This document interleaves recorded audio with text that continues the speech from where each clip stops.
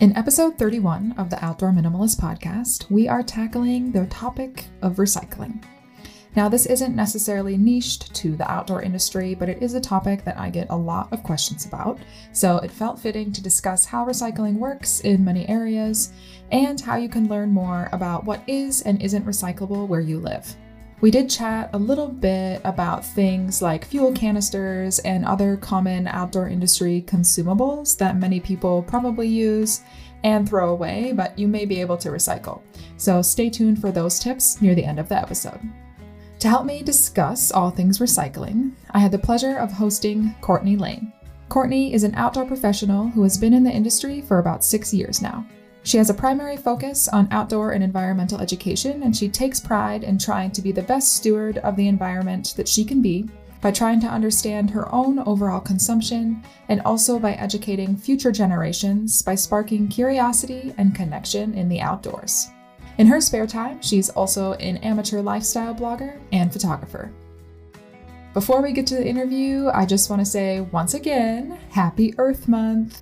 So if you tuned into last week's episode about reforestation projects, then you'll know that to honor Earth Day, many of us in the industry feel it should be a month-long celebration.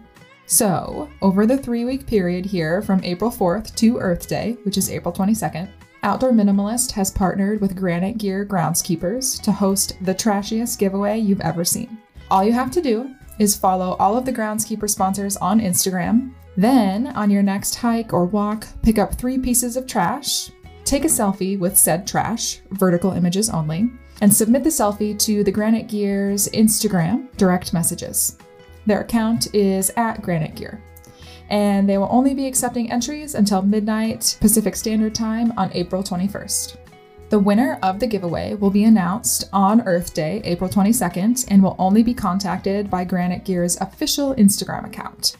Some of the amazing prizes include a Granite Gear Crown 2 60-liter backpack, 4 Kula cloths, 2 Lava Linens Woven Wonders hand towels, and a pre-ordered copy of the Outdoor Minimalist book. There are so many other amazing sponsors and prizes, so if you want to learn more about how to make a full entry into the giveaway, what all of the prizes include, and who the other sponsors are, head over to my Instagram page at outdoor.minimalist.book.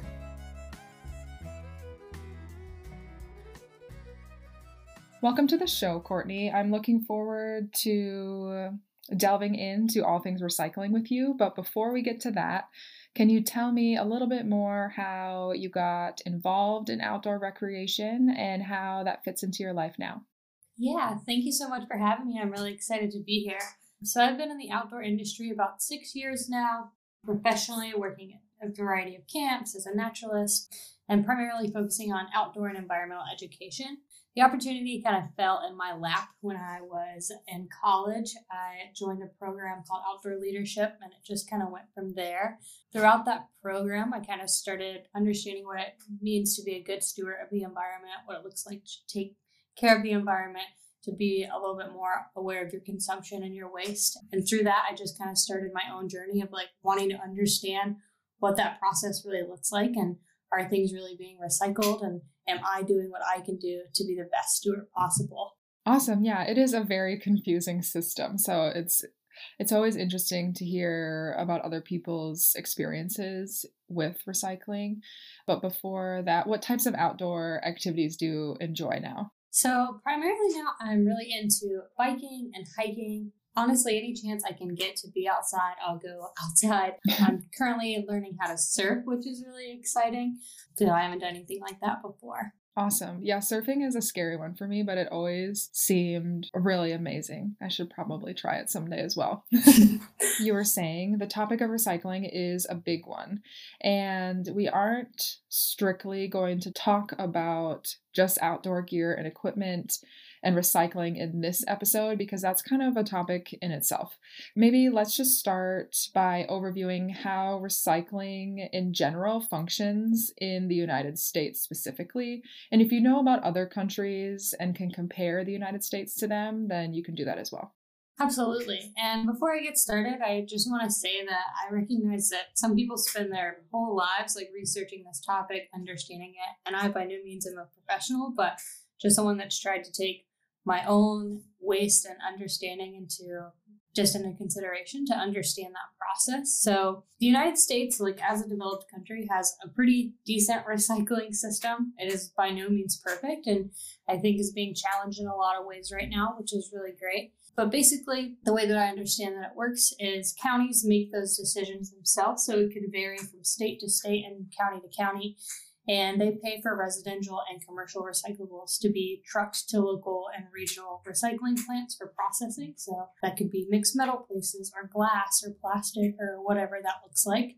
And then those clean batches will be sorted or compressed into bales of similar materials or plastics. And then those centers will then sell those recyclables to open markets that will buy those to process them to then create recyclable materials with them, so plastic pellets or post-consumer paper, things like that.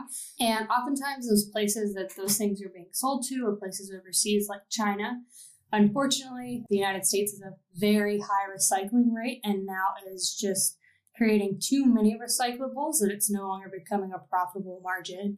And so we just have this overflow of materials that are just kind of sitting there, or they're being thrown away, or they're just not being properly handled, whether that's because there's too many of them, or they're contaminated, or it's too hard to process, or whatever that looks like.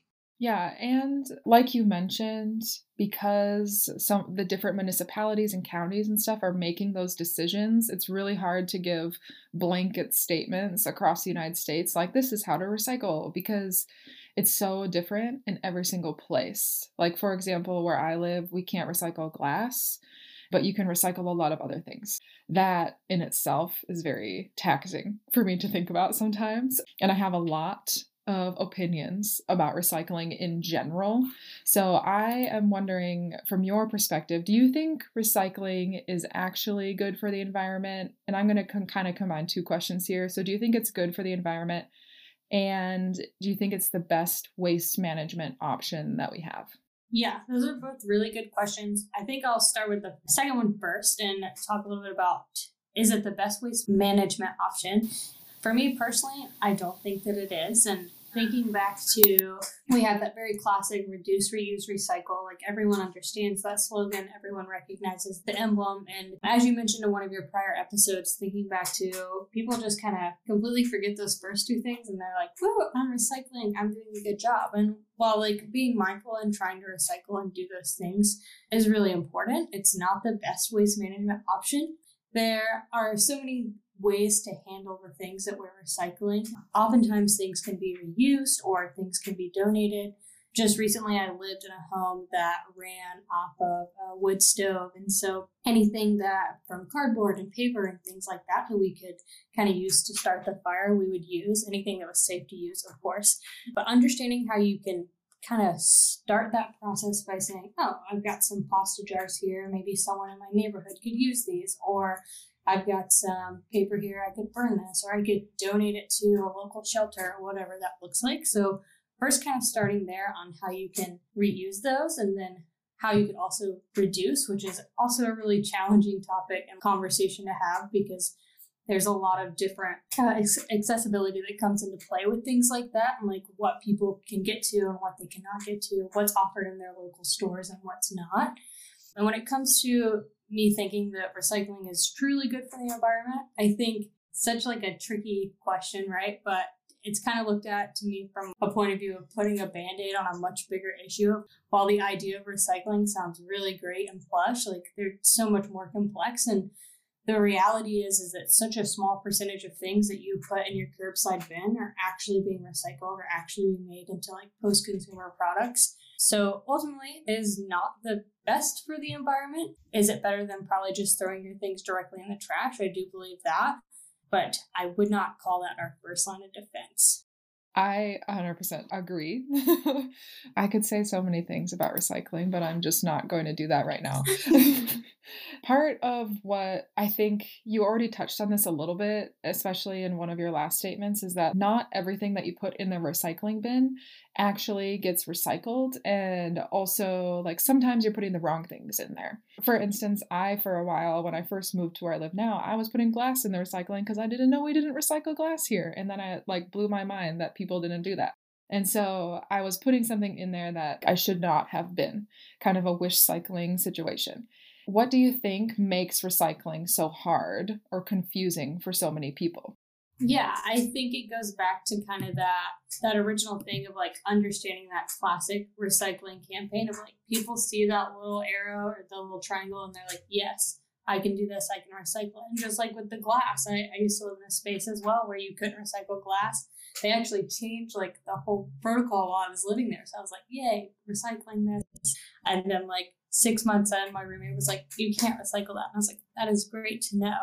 So I think it's just lack of access to proper recycling protocols and procedures in people's areas. It's really easy for you to just go to your local recycling center or just have your bin with your house and like, this has this little triangle on it, I can throw it in the recycling, and not really understanding what that numerical system looks like or understanding what your county can actually offer and what kind of facilities they have to actually recycle things.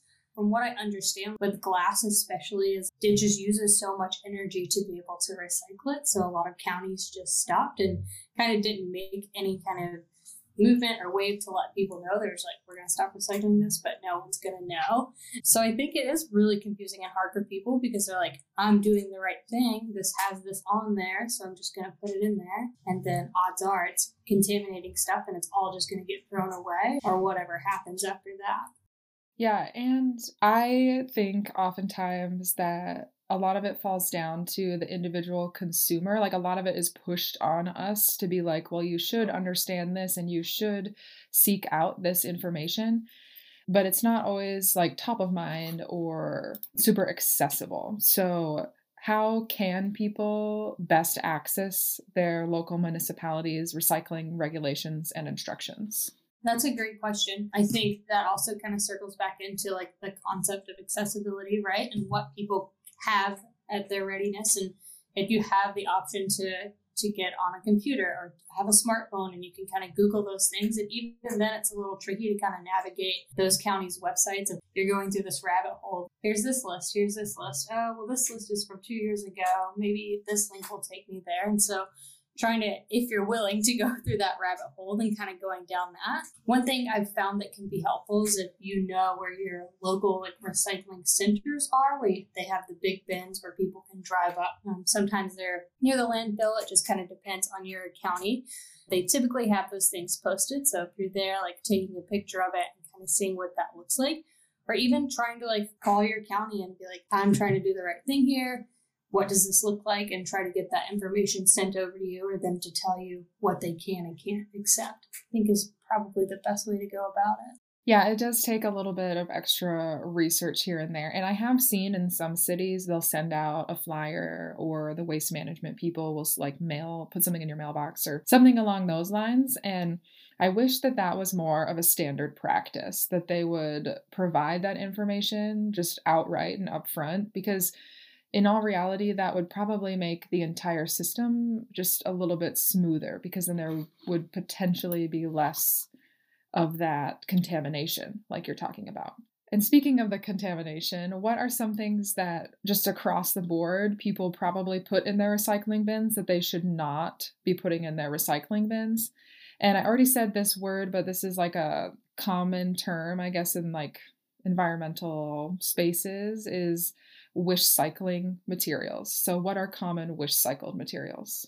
First and foremost, I would say things that do not belong in your recycling bin are dirty, contaminated food containers. The first thing that comes to mind is like that greasy pizza box that you're like, yes, it's cardboard, I'm putting in the recycling. And like, unfortunately, when it's got grease all over it, it's not going to go through that process correctly and potentially contaminate other things. It's going to cause them just to all get thrown away or burned or whatever that process looks like after that.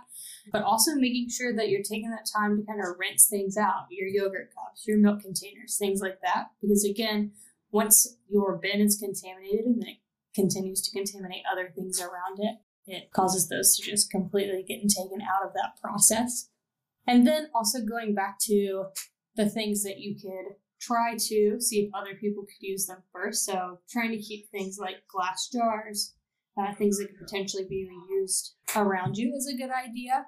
And batteries. I hear mixed things on this, but batteries like lithium ion or rechargeable batteries can be pretty hazardous to deal with anyways, to just throw in the trash or in the recycling. And a lot of counties are like really, really finicky on what that process looks like. And again, goes back to that process of trying to research what you can and can't do. From what I understand, there's certain facilities and even stores that will just like take your old batteries and go through that process itself. And I encourage people to kind of look that up and what their city or their county has to offer as far as those things. But the biggest thing is definitely those dirty and contaminated items. Yeah, the battery one is really difficult. For me, I like collect the batteries for a really long period of time and just have this little box of them until finally I'm like, okay, I should actually find a place to recycle these. And actually, when I lived in Salt Lake City for a while, it was like the climbing gym that I went to. They had a lot of recycling options for members there, which was really interesting. So like people could bring their batteries and then the gym would recycle them for them. So I think sometimes just like in our communities, there are a lot of people and just city projects that can help people find the right resources. So it does just come down to research sometimes. But I do also, when it comes to contamination, I do want to talk a little bit about plastic bags. In some areas, we don't use plastic bags anymore. I think it is maybe more prevalent in other countries, but places like California or in Washington now, you have to pay for the bags, so they're just used less. But I do see a lot of people still attempting to recycle them in their curbside bins. Yes, that is a huge thing. I feel like, again, it goes back to this concept and ideology of, oh, this is plastic, I can just recycle it, and not understanding what that really soft plastic process looks like.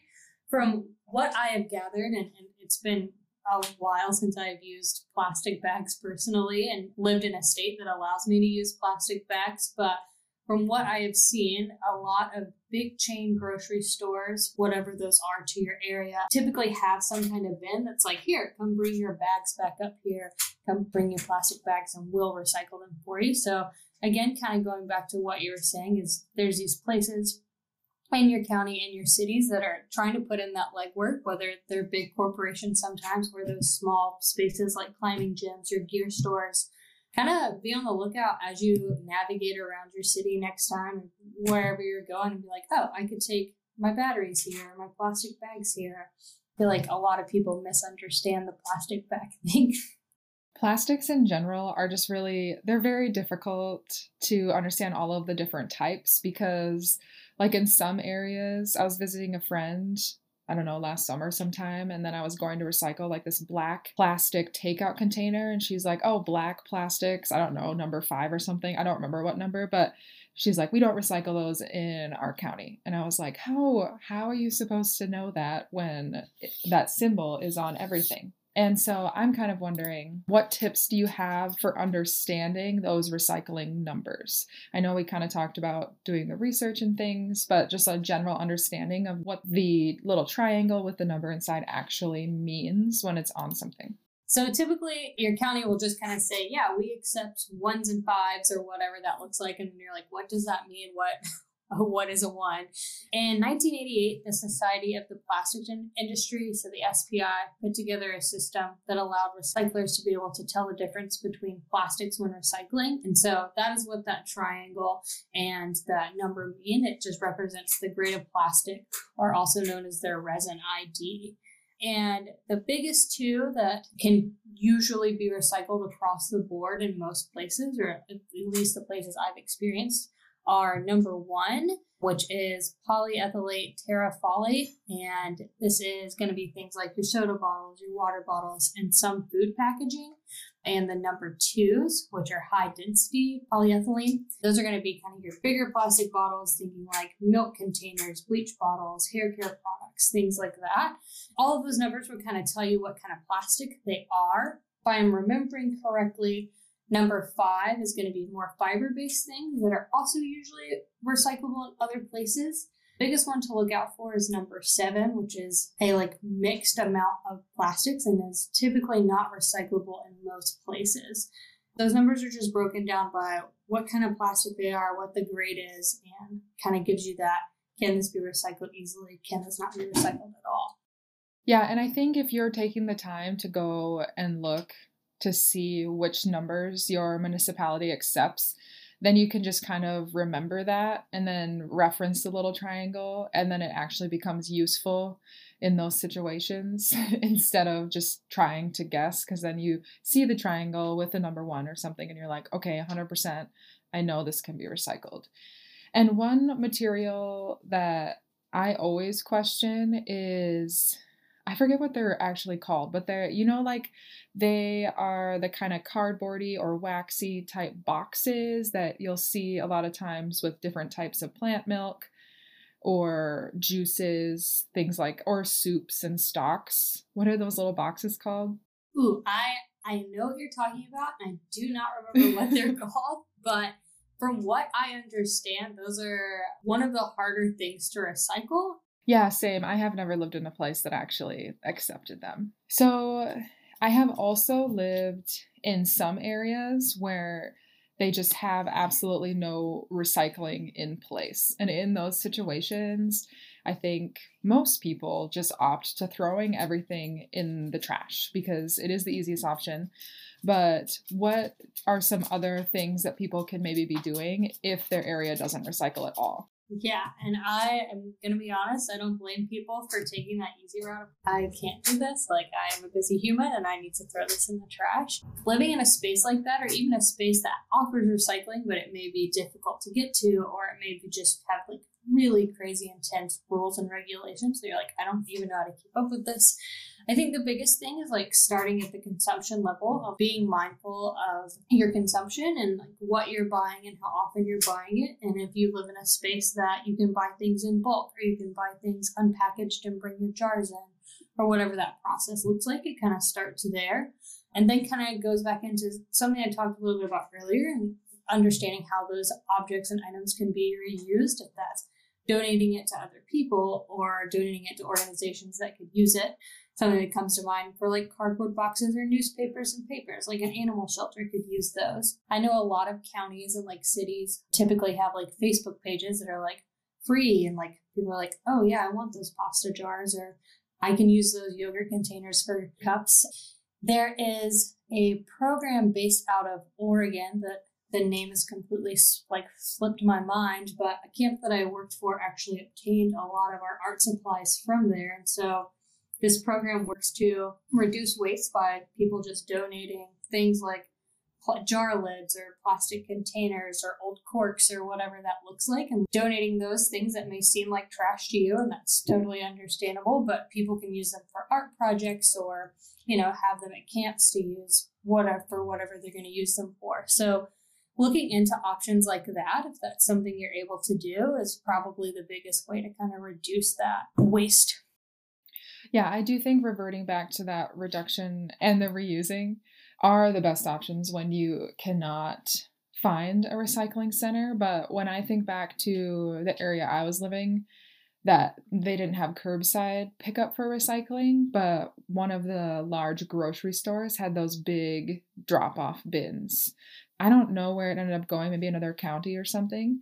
So we were able to collect our recycling, but then we had to deliver it ourselves. So it is kind of an extra step. And I think a lot of people just kind of want to skip that step because the curbside bins are so much more convenient. You don't have to sort, etc. Speaking of things that make recycling more difficult, I do want to talk a little bit about certain consumables that are difficult to recycle in the outdoor industry specifically. What comes to my mind right away is the fuel canisters for a stove. So the green ones are probably the most common ones, but they have the smaller ones as well that are like white and orange. Those fuel canisters are made from easily recyclable materials, but the container itself, because of the contents and the way that it's made, make it really hard to recycle. So we could talk about how to recycle that one, but then also if you know about other consumables other than just packaging like we've been talking about that can be recycled, that would be great too. Yeah, so those fuel canisters are a very commonly used material in the outdoor industry where people are like, okay, I'm done with this. Now what do I do with it? I already feel kind of, like you mentioned, it's difficult like figuring out how to dispose of it anyways because of the contents of it. But believe it or not, they're pretty easy to recycle because they're just considered a mixed metal. And that process can be a little bit more complicated than just like throwing it in your bin and having it taken off at the curb. So I used to work at a little gear store, and people would bring them up there and we would recycle them there. And so what that can look like is bringing them up to a mixed metal space, or again, finding a space that you can bring them to and they'll recycle it for you. The biggest thing to do is, one, making sure that it's completely empty, right? You want to make sure you've used all that gas out of there, burn them off. And then if you think there's a little bit of gas left, you can purge it by like attaching it to your stove and opening the valve just to kind of get any little bit that's left in there out, even if it's not really enough for cooking. And then once you are sure that your canister is empty, you just need to puncture it so it meets those recycling requirements. So that just makes sure that it's not going to be combustible, there's not any more fuel or anything like that in it. And you can do that with any kind of like sharp household object, if that's a can opener or a screwdriver or an ice axe, if that's a household object for you. But don't want to use anything like a saw that's going to create that friction because it could potentially ignite any remaining fuel. And you don't even have to like remove the valve or anything like that because it's also considered part of that mixed metal breakdown. I have also seen those little, I don't remember what they're called, but some companies that make the stoves have some, like a little plastic device that you can use that just opens the valve on the top of the canister and that empties it. So you don't even have to attach it to your stove. So I do know those exist and they make the process a little bit easier in my experience to like actually feel confident that it has been emptied because I get nervous like puncturing the side of it. But once it is punctured, I don't know if you already said this, but can you put it in your bin then once it's been punctured and labeled as empty, or do you have to bring it to a drop-off location? From what I understand, I think it goes back to what your county is going to accept. And if they accept most other mixed metals, then you're probably good to go. But if you have any hesitation about it, I would recommend calling and asking, or even like next time you're at the gear store, ask what that process looks like or whatever that drop-off location is. Before you bring it up there, you can ask them where they take it or what that looks like. But from my personal experience, I have not lived in a space that has accepted them on curbside. I think just because at first glance it looks like kind of a intimidating material to handle, but once they're like punctured and they're empty, then they're totally safe and okay to handle. Other than those fuel canisters, are there any other materials that would commonly be used in the outdoor industry that aren't often recycled that could be? I can't think of any like right off the top of my head, but do you know of any? Yeah, so I think like after that would probably be like textiles. And if you are like an outdoor gear junkie or you like having outdoor gear and clothing like I do, probably like burn through your favorite pair of tights or your favorite pair of hiking boots a few times. And sometimes those things get to the point of like, you know, tenacious tape or whatever is not going to hold it together anymore. So there's companies that have programs. I'm sure you've heard of like the Patagonia One Wear program where you can bring in your worn out textiles. And oftentimes they'll recycle those textiles into clothing, or they'll buy them back, or they'll repair them, or whatever that looks like. Thinking about before you throw out your old shirt or pants or whatever that looks like. Looking into different companies, I just recently heard, and I don't know the accuracy of this, that I think Arc'teryx also does a similar program to that. I know Patagonia gets a lot of the forefront on that because they do a lot of, 1% for the planet things, but there are other companies that have programs like that in place. So before you go to throw out your old Keen boots or whatever that looks like, looking into what their warranty or recycling program may look like. I think for sure North Face is another big company that does a program really similar to Patagonia's. So that's another big brand that you might have some of their clothing, and that's a good place to send that to or to resell through. And I think because outdoor industry folks, they tend to be more environmentally focused. I have also seen kind of a rise in the reuse and repurpose realm. So like for things like bike tires and tubes and even wetsuits, I've seen a couple of companies that you can send those things to and they'll make them into something else. Same with sails from your sailboats. You can send old sails to certain companies and they will remake it into something useful. So I think that that's really cool if it is like a product that is really difficult to actually recycle. Are there any other ones that you can think of? Not off the top of my head. I have definitely seen a few programs set in place, like what you were talking about, even like small artists that make earrings or pocketbooks or purses or whatever out of like bike tubes or rugs out of old climbing rope. And like, there's just great ways for those things to be upcycled, and understanding that some people don't want to put the time in or the energy into like upcycle those things themselves, but like definitely looking into programs that can make use of those products before they go into the waste bin or even the recycling bin is a really great option. Yeah, a couple companies off the top of my head, if any of the people listening would want to check them out, like specifically for climbing ropes.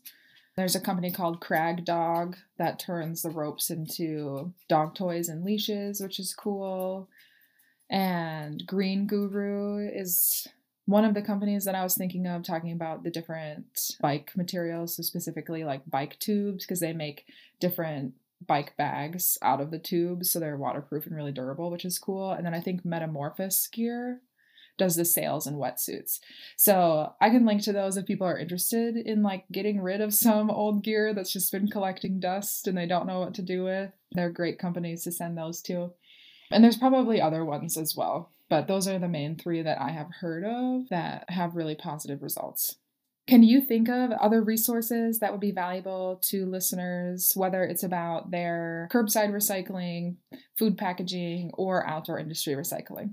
Yeah, I would definitely recommend checking in with those local organizations and companies that are working to kind of create this system for everyone, if that's your gear stores, your climbing gyms, whatever that looks like, and kind of see how they got started and where they got started on joining that process. But also just being mindful of like checking what your county will take and what they won't take, and kind of what that process looks like, and know that it's not a perfect system and it probably will never be a perfect system. And if you're actively trying to do something and be more aware of your consumption and more aware of your waste, then like don't feel guilty for like larger scale issues that are out of your control.